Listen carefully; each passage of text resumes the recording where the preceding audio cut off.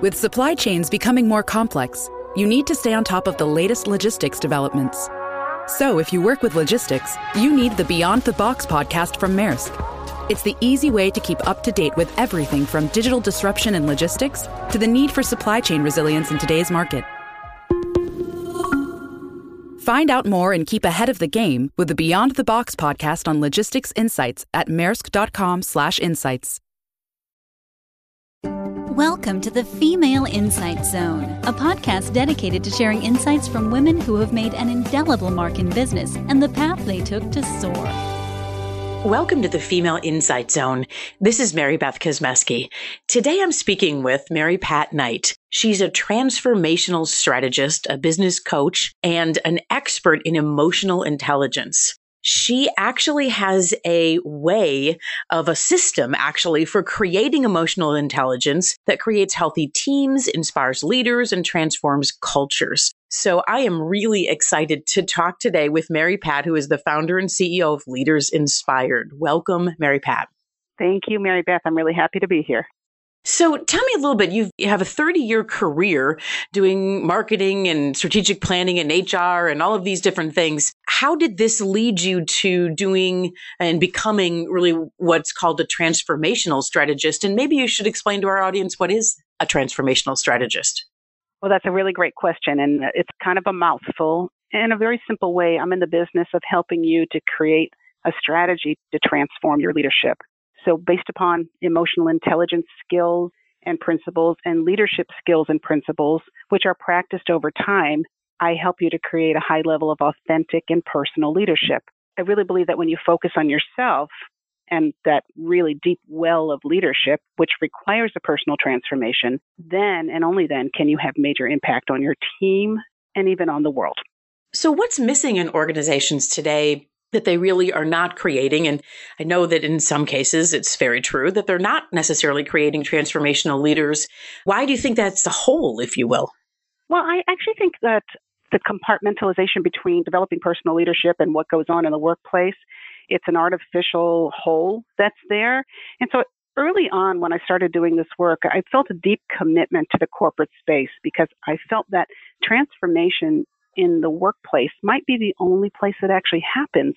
Because if you think about how much time you spend at work and then how much discretionary time you might offer to a seminar or even working with a coach, but that amount of time that you are in the workforce, what if a portion of that time was devoted to your personal development, to understanding leadership, to becoming more and more emotionally intelligent? Can you imagine, not only the impact does it have in the corporate environment, but all of that then flows out into families and communities and in the world. And even if you think about the space that we're in right now, in terms of the transitions that are going on especially in the United States, but also in the rest of the world, there's no greater effort that could be spent than to develop your personal leadership.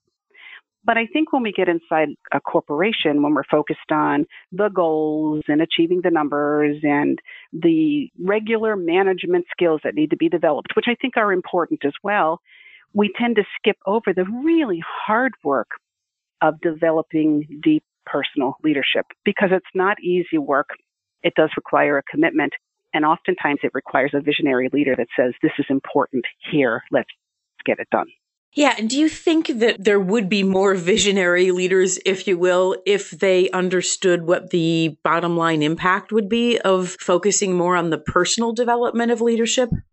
I think you're right. And I think it's kind of incumbent upon us who do this work to say, let's follow the bottom line results. And so the financial results drive corporations. They just do. So we're in business to make money. Corporations are in business to serve their customers. But at the end of the day, if they don't make money, they're not there to serve their customers.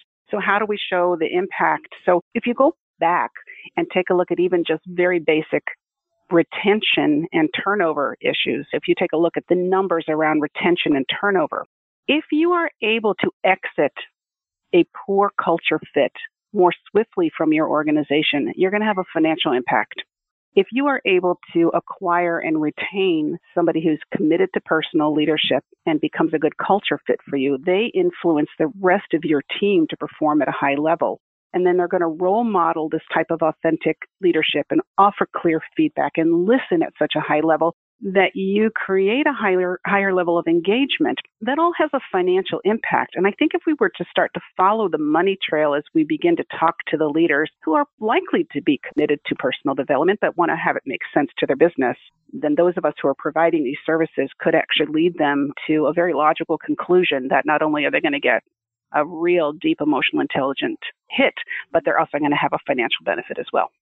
Share with us a success story that you've had with a company where you've come in and you've been allowed to share your system and really create some change. What have the results been?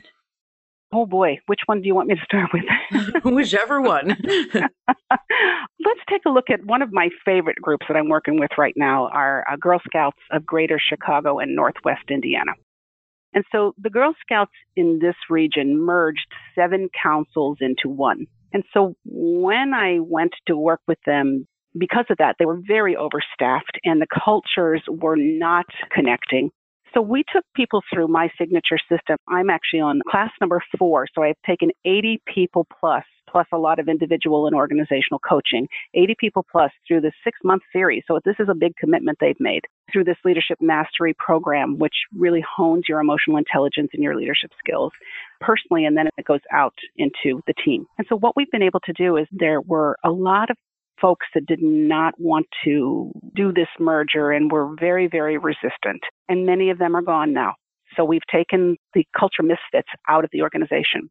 And then the entire organization was completely realigned. And this year, I think I could brag, is when I first started working with them, the CEO walked into an organization that was 1.8 in the red and now is about 1.6 positive. Wow. And I think my work with this group and their commitment to this kind of leadership, that's a huge financial impact for this organization. And that serves the girl. And the girl serves the world. Yeah, absolutely. Absolutely. So if you think about the work that you've done with them, so that's a sort of a nonprofit organization, and a lot of times they look at things, I mean, sometimes they don't, but I feel like nonprofits look at things more holistically sometimes and in a different way than a corporation would, because the nonprofit, although they have to pay attention to the bottom line, they're not necessarily paying shareholders and, dividends and things like that. So what about a corporation having some of the same results like you were mentioning with the Girl Scouts? Okay, I'm going to think about a smaller corporation. I also work with a much larger corporation that I've taken quite a few people through, and we've seen quite a bit of flux, but I don't want to talk about that one. Let's talk about the one that I like the most. You have a primarily female audience with some wonderful men listening to this, so yay men. This organization was all men, all men. And so you would think, oh, they don't want to do that frou-frou EQ stuff. Well, they did. So this was a heating and air conditioning company in the Chicago area, a very large heating and air conditioning company. And I took 3 groups of 25, so 75 of their people through this team interaction. It's a team immersion and a team transformation. So the beautiful thing about this is midway through, I was into the 3rd group and I was invited to also support their strategic planning. And I went into these hardy men who, they're in the field and they're fixing furnaces and they're installing large scale heating and air conditioning units in big corporate buildings. And they were talking about creating a heart-based culture. I was like, what? And they were talking about the impact on their sales effort when they stopped and truly listened to what their clients needed rather than going in to dictate what they thought should be done. And this was all a result of the work that they had done, that deep dive into their own way of showing up and listening and creating great agreements and offering authentic feedback and seeing things in a relational way from another person's point of view. They were able to sell and service from a place that involved their heart. And so now they're installing heating and air conditioning units in big corporate buildings, but they're heart-centered. And I couldn't have been more proud in that strategic moment. Yeah, that's a great story. And thinking back on the Girl Scouts, I was trying to remember, I interviewed Nancy Wright from the Girl Scouts in the Chicago and Northwestern Indiana area. And I believe she's the CEO. Is that right? She's my client. Yeah, she is wonderful. And we did a great podcast maybe a year ago with Nancy. So yeah, she's wonderful. She's fantastic. And what she has done, first of all, it's so mission-based. And especially if you think relevant to what is happening in our world right now, the big focus for this organization moving into this next year is find your voice. And then next year is going to be use your voice. And then the third year is going to be sustain your voice. And what they're focusing on is women at the point of choice, when I want to go peer pressure or I want to go authentic to myself, really, really, really knowing what my voice is and not being afraid of it. And I just love the fact that Nancy and her organization is so committed to this because, this is the work we all do, is how do you get authentic and really, really use your voice to be the greater good in the world? And she's starting it now with, 5-year-olds and 6-year-olds and 12-year-olds, so I live and die for what they do. It's just really, really important. I totally agree.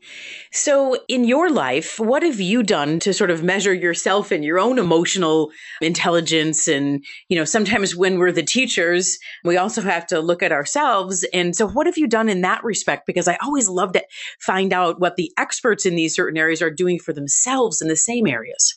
Well, there's a couple things I think are really important. This is 20-some years in the making. I've made a commitment to constantly be involved in some level of personal development, be that therapy, be that in a spiritual group, be that in a heartfelt professional group, or hiring a coach or being part of a coaching organization. So my game-changing career moment happened, I was early in my marketing career. I started in sales and marketing, and then I moved into the world of human development. But in my sales and marketing career, I had this incredible group of women who worked for me. Oh, they were smart and they were creative and they were funny and they were sassy.